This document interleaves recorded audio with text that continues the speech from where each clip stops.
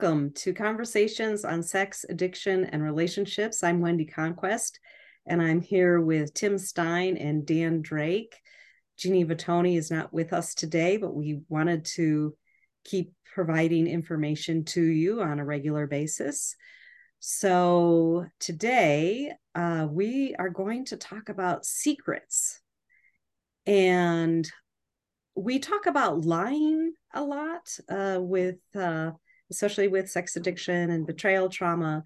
But this idea of secrets has come up. And I'll just say that I read an article. It was in Psychology Today, July 2022. And the title was Why We Keep So Many Secrets. And so I read the article, and it's been haunting me a bit. Here we are a year later. And so I wanted to discuss this in our conversation today. And Tim and Dan seem excited about the idea. So here we are. So how are you guys? How are you doing today? Good. Well, we had some pre-recording conversations, so obviously it was rich. Hopefully we can keep some of that going, but I'm doing okay. I think this is a really important topic. Mm-hmm. I'm looking forward to it. I think this is going to be an interesting topic because there's nuances to it. Like so many things in life, there isn't a easy one answer. And I'm curious because the article you read, it sounded like they were making secret like a very all or nothing concept. And I'll be interested to see where our conversation goes, because I make up we're going to end up with much more of a nuance, which some people may love and other people might hate. Which I think is good to be mindful of. This may be difficult to hear. We hope you can stay with us through the end, and we welcome obviously any questions or follow up on this, because we know this can be a really difficult, triggering topic. Mm-hmm. Yes. So one of the pieces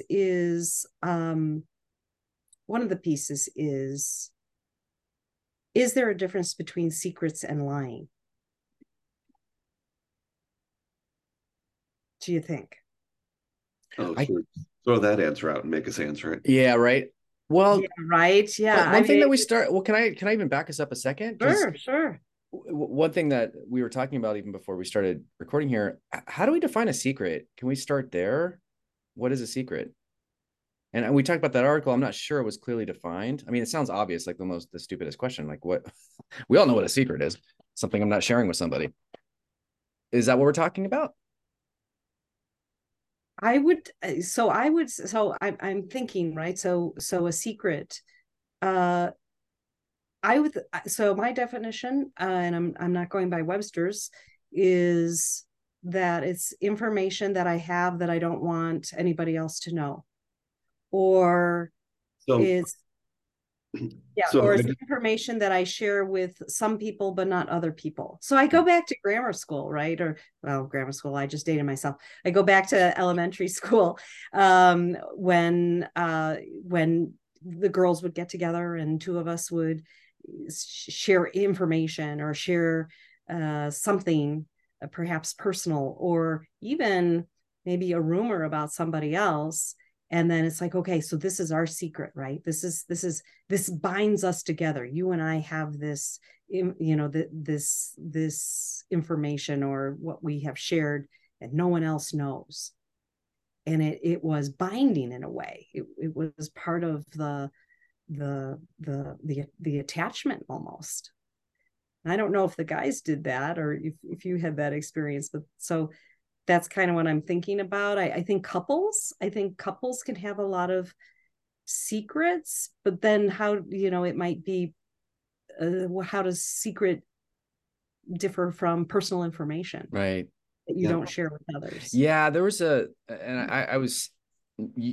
my first definition to your question, which I guess now I have to rethink, is I thought lying, if we're going lying versus secrets, then lying to me would be more of a act of commission and a secret is act of omission.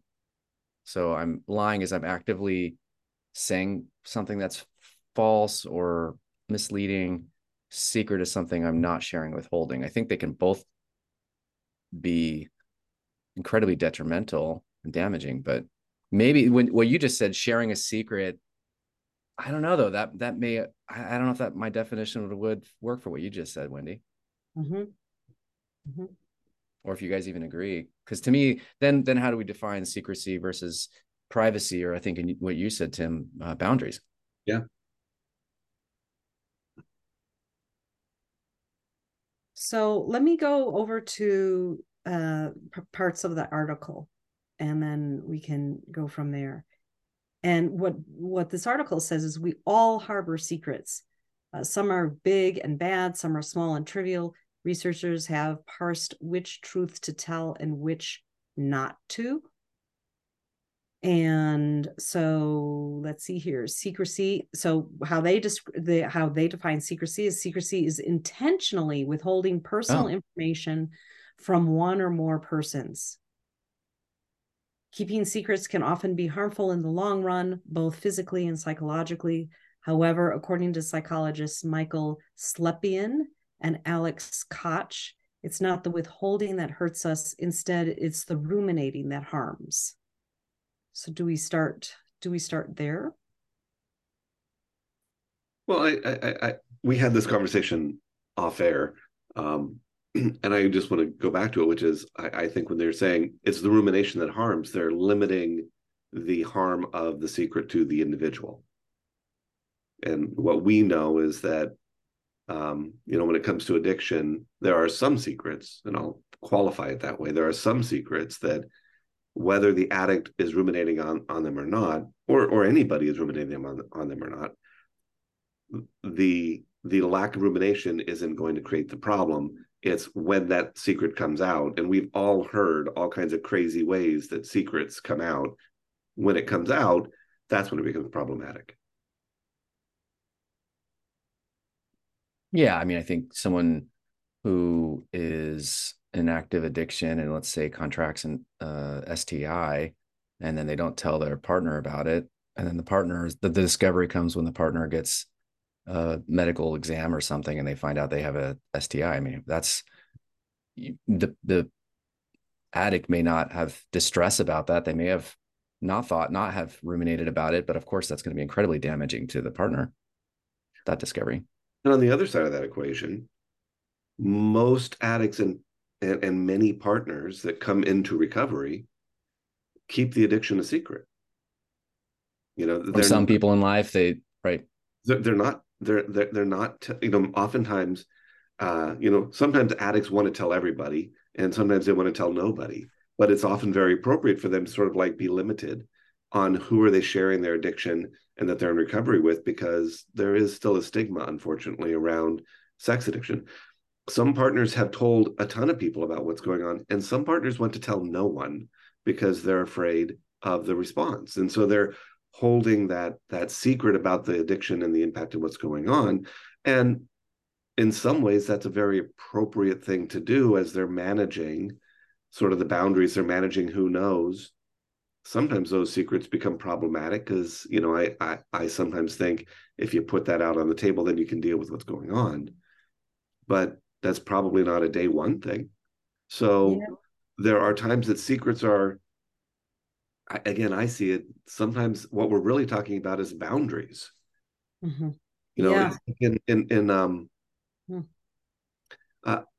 I sometimes talk about honesty, and in 12 step we talk about rigorous honesty, and I will say there's a difference between rigorous honesty and brutal honesty. Yeah. And so I think there's that same thing with secrets. There are secrets that you're keeping and they're brutal if you keep them, and there are secrets that you're keeping that it's like, well, this is more of a boundary. Yeah, no, I really like that. I think we're getting to it, right? Like a secret, I think of a secret is potentially being rooted in shame. And a boundary is thinking through all the ramifications of why am I withholding this information? And so am I withholding this information? And I think it gets very tricky. And Tim, you nailed it at the beginning. Like this might be very, very complicated. Is especially people that have distorted thinking, right, are in distorted thinking, saying, well, I'm not telling them this information because it's going to hurt them. So it's going to be a boundary of mine, and I'm just going to do this behavior because it's just for me and I don't want to hurt the other person. And so, it's not a secret, really, it's a boundary. So we have to be really, really careful of, if we are withholding information, why are we doing that? One of the things that I will often talk about with the addicts is, you are not a good person to decide if this is a boundary or a secret. Mm-hmm.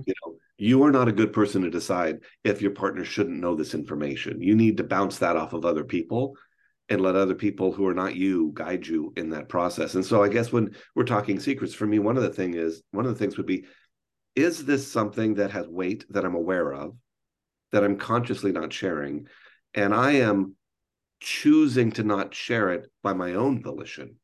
Or am I choosing not to share it out of consultation with other people that I trust to give me solid guidance? Mm-hmm. That aren't just going to confirm what I want them to say. Yeah. No, it's not going to my best friend and saying, so dude, I don't think I should tell him. They're like, oh no, definitely you shouldn't. Definitely. Do it. That's just, confirmation bias. That's a good point, though, because I think, I hear that all the time, and people will come in and I guess maybe it's a distinction between malignant secrets and benign secrets, and then how do we know the difference? I don't know. I mean, I think that's what we're talking about. And when is it actually a privacy that I can keep a boundary for? When is it my own distorted thinking that's saying it's a boundary when it's really not?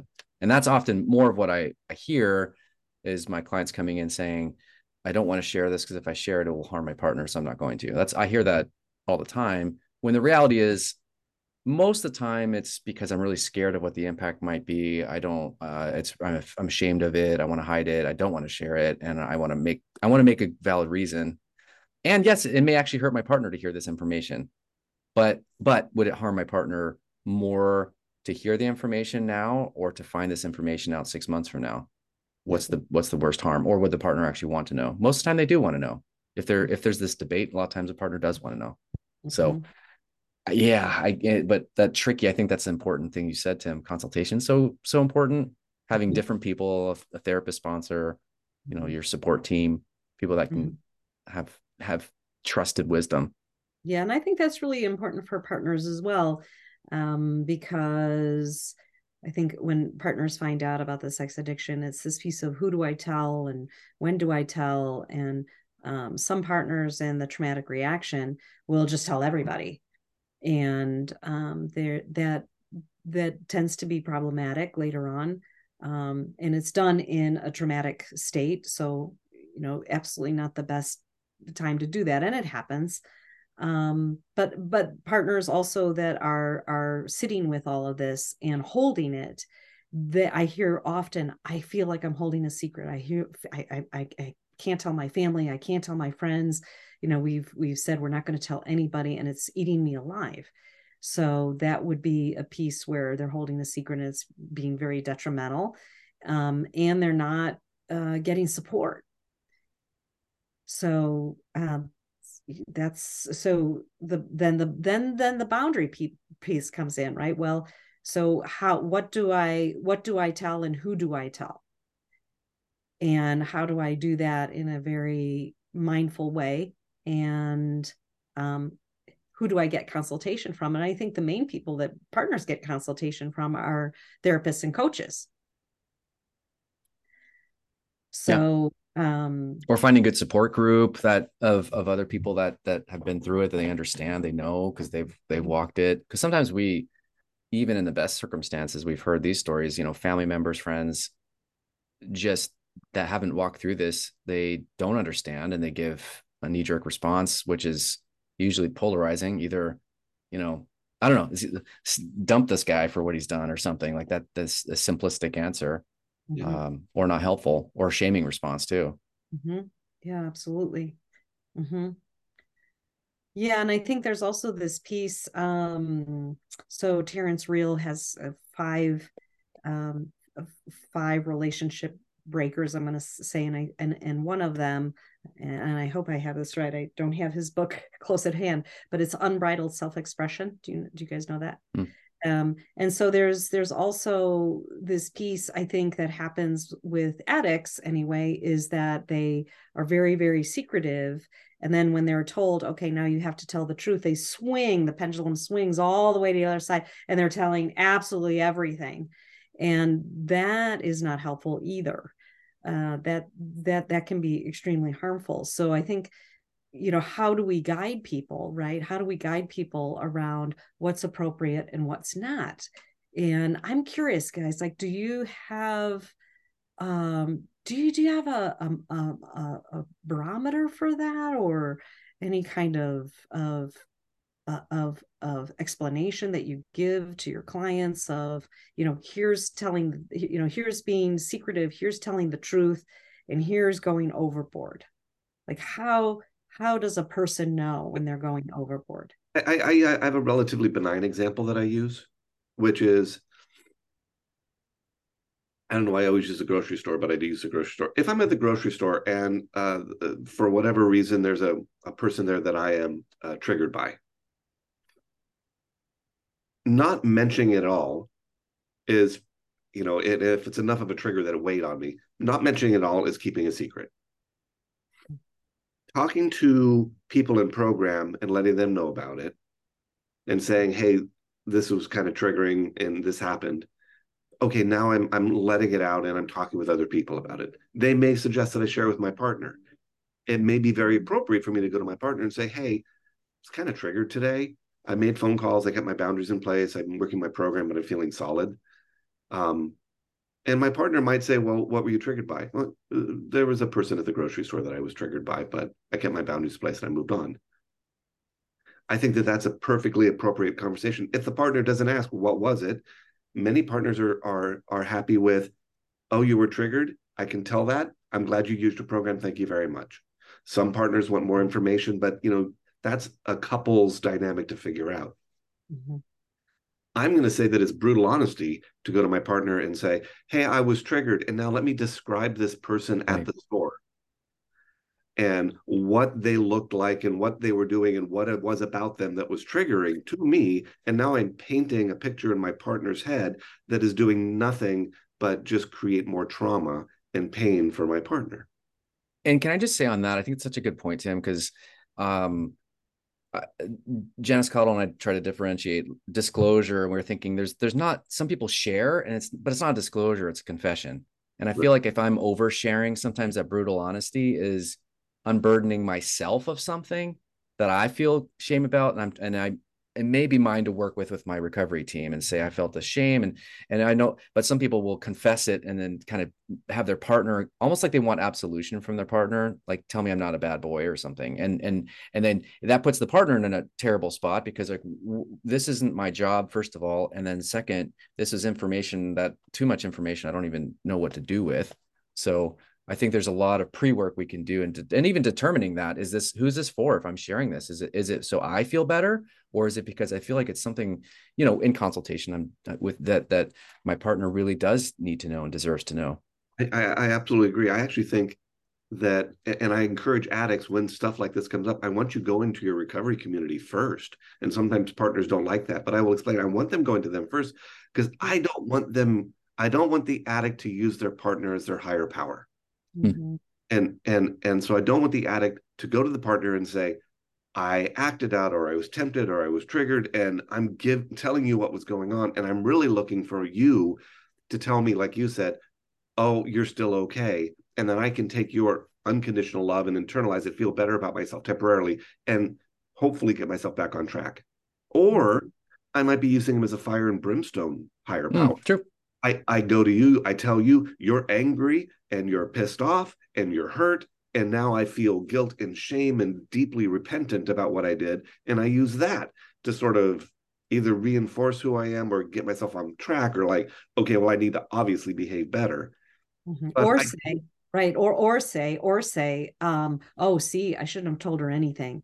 Right. So see, that was a mistake. Right. That's a good point. You guys don't know anything, now she's all upset. I'm just not gonna tell her anymore. So I love that, because I do not want addicts going to their partners unfiltered and dumping this out, because it's often, even when partners are saying, I want to know, I'm like, yeah, but we gotta filter it, because Yeah. I don't want it to be unintentionally harmful to you. Do Yes. you have a question on that, Wendy? That's What I as you were talking, what I thought of and came up with is, what does it look like if they write out ahead of time what they want to say to their partner, and Uh, they say it out loud in a private place and say, okay, how does that sound? Like, can I imagine how my partner might be reacting to this? But it's so I want this idea of them externalizing it, right? Like, so, and slowing things down, because I think in recovery, it's very, especially early recovery, and I'm going to call it middle recovery, is that there's a lot of anxiety for the addict of, I don't know how to do this, right? I'm doing this different and I'm not doing it 100% right. And so there's just a lot of tension and stress. So I always like people to slow things down. I And one of the ways to slow it down is to write.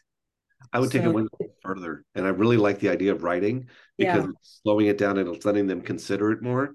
right, Even when people write stuff, we don't always, we tend to see it from our own perspective and what we put out. Oh, that makes sense, and I think the message I'm trying to put out there makes sense, but we sometimes miss it. So I would say write it out and take it to, again, another yes, trusted person, and right, read it and share it with them to get their feedback on, is the message I'm actually trying to convey what I'm actually conveying. right. And I think this is a key to increasing intimacy, Mm-hmm. to be very, and I think I just am feeling out the partner's perspective, and wow, if she knows that he has done the due diligence, like realized, oh gosh, I did have a trigger, I'm going to write out what happened internally for me. Now I'm going to go to the other guys and say, okay, here's what happened, this is how I'm phrasing it, how does that sound to you? And then going to her. Now this can't take days or weeks to do, right? We want, depending as on, close as we're possible. talking about triggers, right? Right. We're talking about Oh, triggers. also a trigger, but clearly some people do have boundary plans. For example, if someone has a relapse, there very well may be already a plan in place. So we need to go by that plan, that let's say the partner says, I need to know within 12 hours, 24 or 48 hours. We've talked about kind of these, whatever Right. the plan is. Obviously we need to do it in that time frame. Right. But, Let's, Depending. and maybe because with slips and relapses, the moment it happens, can we say it's happened in secret? And, does the person write it out right Their away team. and then Yeah, follow up I with think so. support system? But I don't know. That's why I I have said a 12 12 hours, because I hour know I rule on remember that. you've said this before. I I know. like the 12 hours, but different therapists say 24 hours, some say 48 hours. By then I think we all the typically say 48 hours. defenses are coming in. What? We typically say 48 hours as a minimum. And and Wow. and what I always say is, I want them to, within the first 24 hours of a relapse, I want them talking to their recovery people about what happened, how they got there, and what their plan is to get back on track, and how to share this with their partner in a respectful way. And then they have up to 48 hours to get to their partner at an appropriate time and share it with them. And mostly Wow. it's because I want them to process it, and I want them to have that understanding before they take it to their partner unfiltered. So, so for our listeners, we have so Tim, you know the name of it. It's called the mail. What do we call it? The mail. You basically can write in questions. Oh yeah, Mailbag episodes. we have a mailbag. Mailbag episode. Thank you. Okay. So for our listeners, I would be so, so appreciative if you write in and give us feedback around what you think, because I'm going to just take the partner's perspective today. Jeannie's not here. So the partner's perspective. So it's the piece of, if I'm a partner and I'm waiting 2 days, I sense something's up with my partner.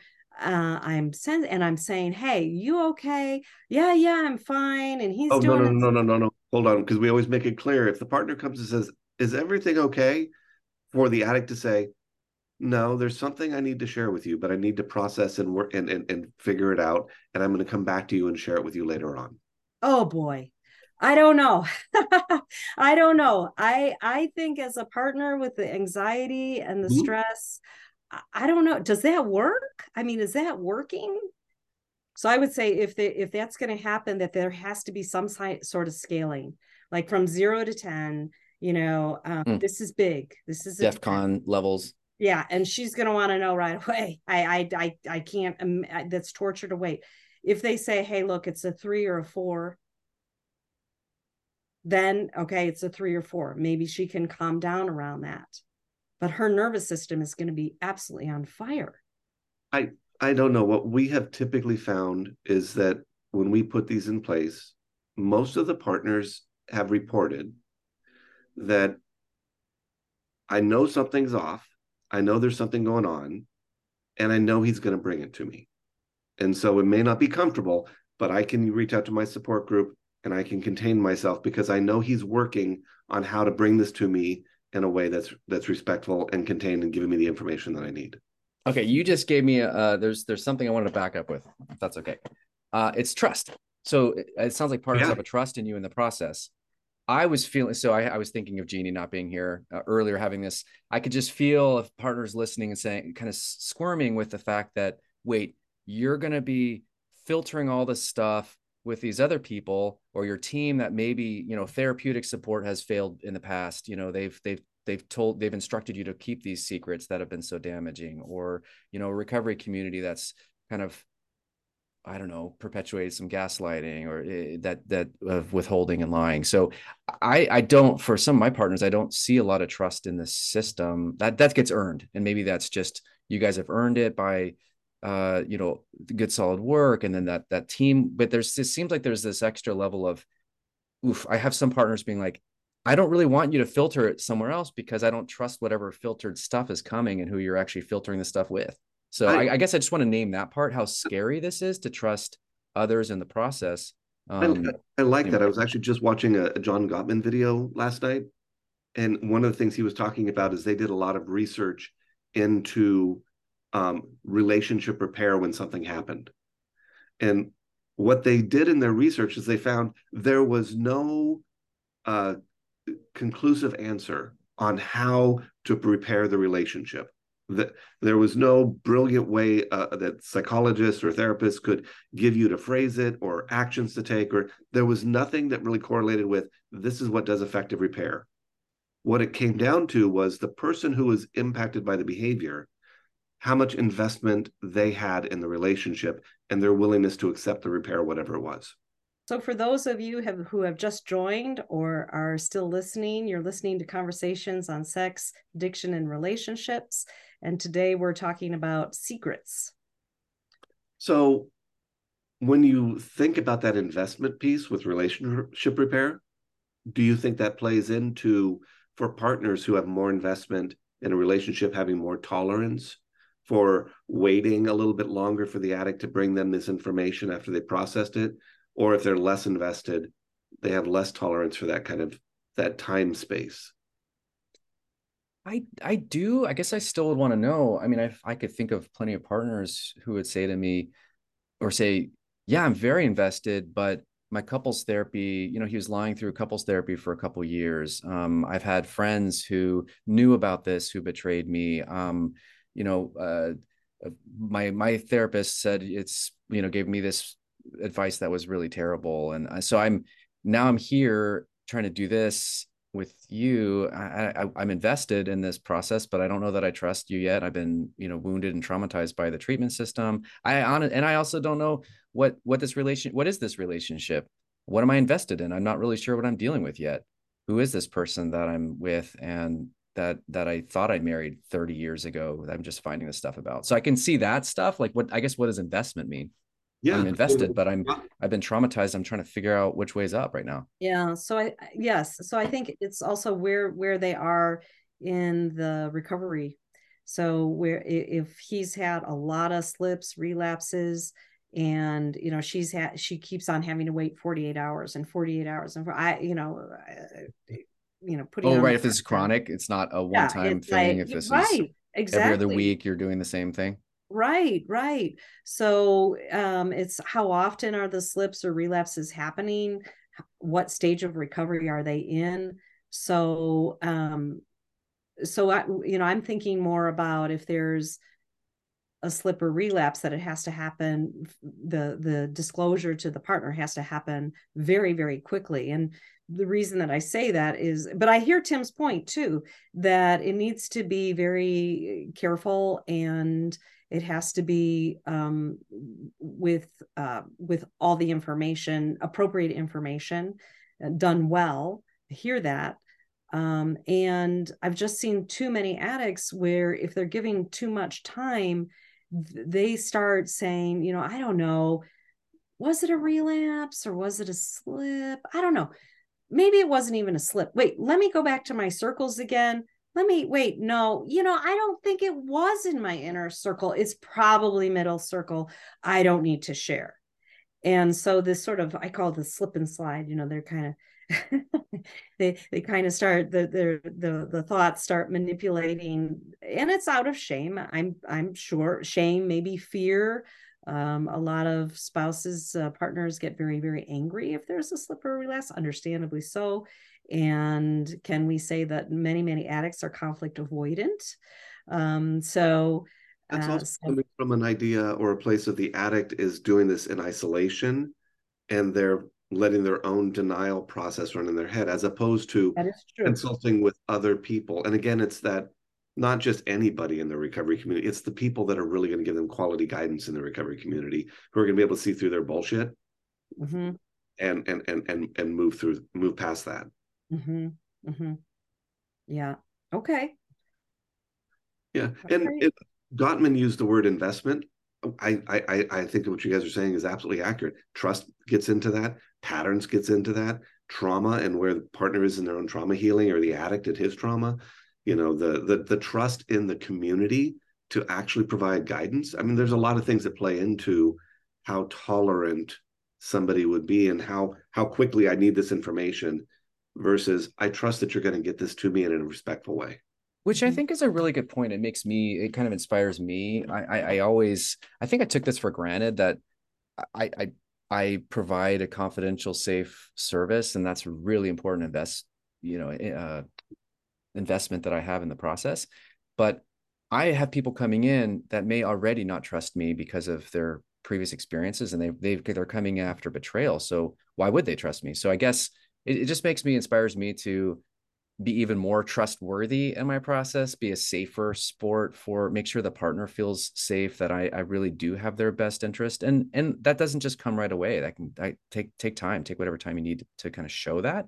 And I can demonstrate hopefully trustworthiness over time. But I think it inspires me. I think as a professional, I hope any of us as a professional to really be that safe space, and that will build trust so that the partner can, oh, I can trust this process with you because I know Tim's got my back. I know Dan, we're doing this work that we're really trying to help restore or help. Even if I'm working with the addict, I'm always thinking of the partner. What's their experience? What's the impact of this? What might they be experiencing? What's going to help or harm? So I'm always thinking of that.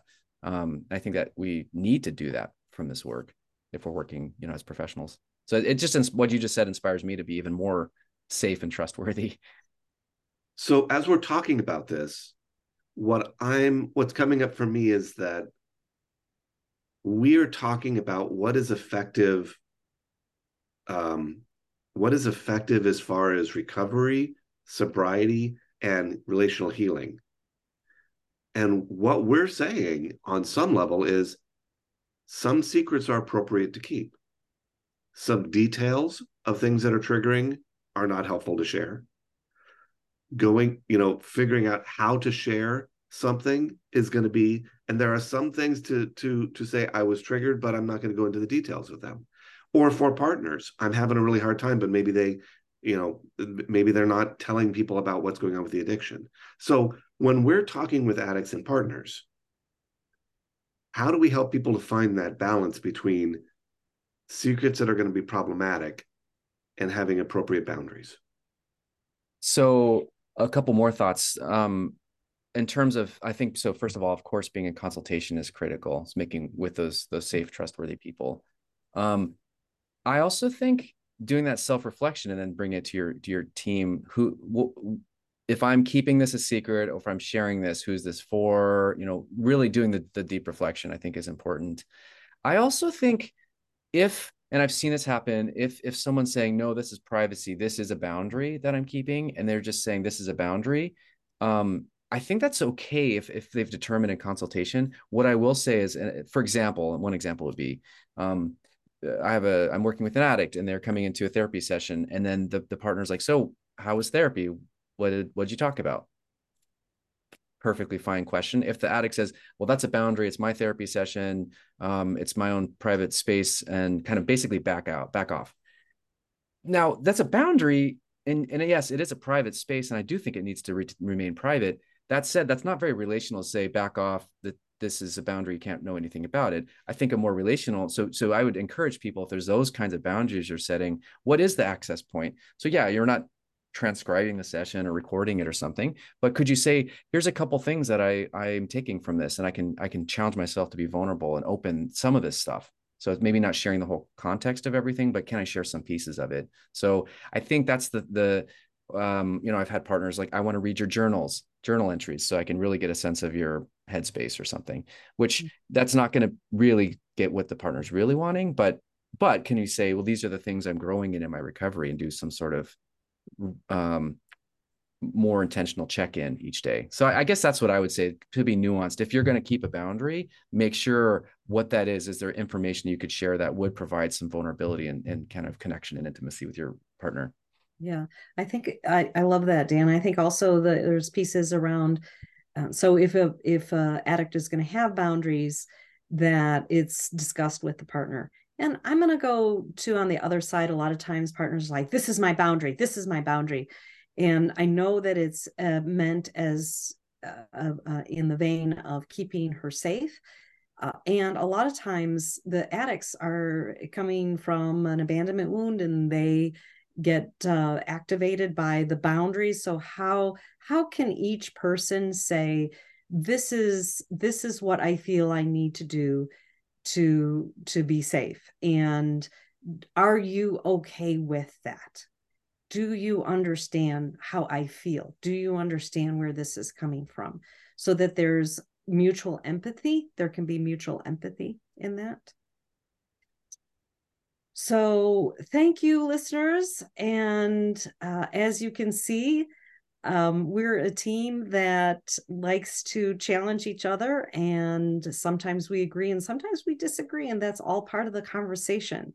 And so we're letting you into our inner world this way, which we are happy and excited to do.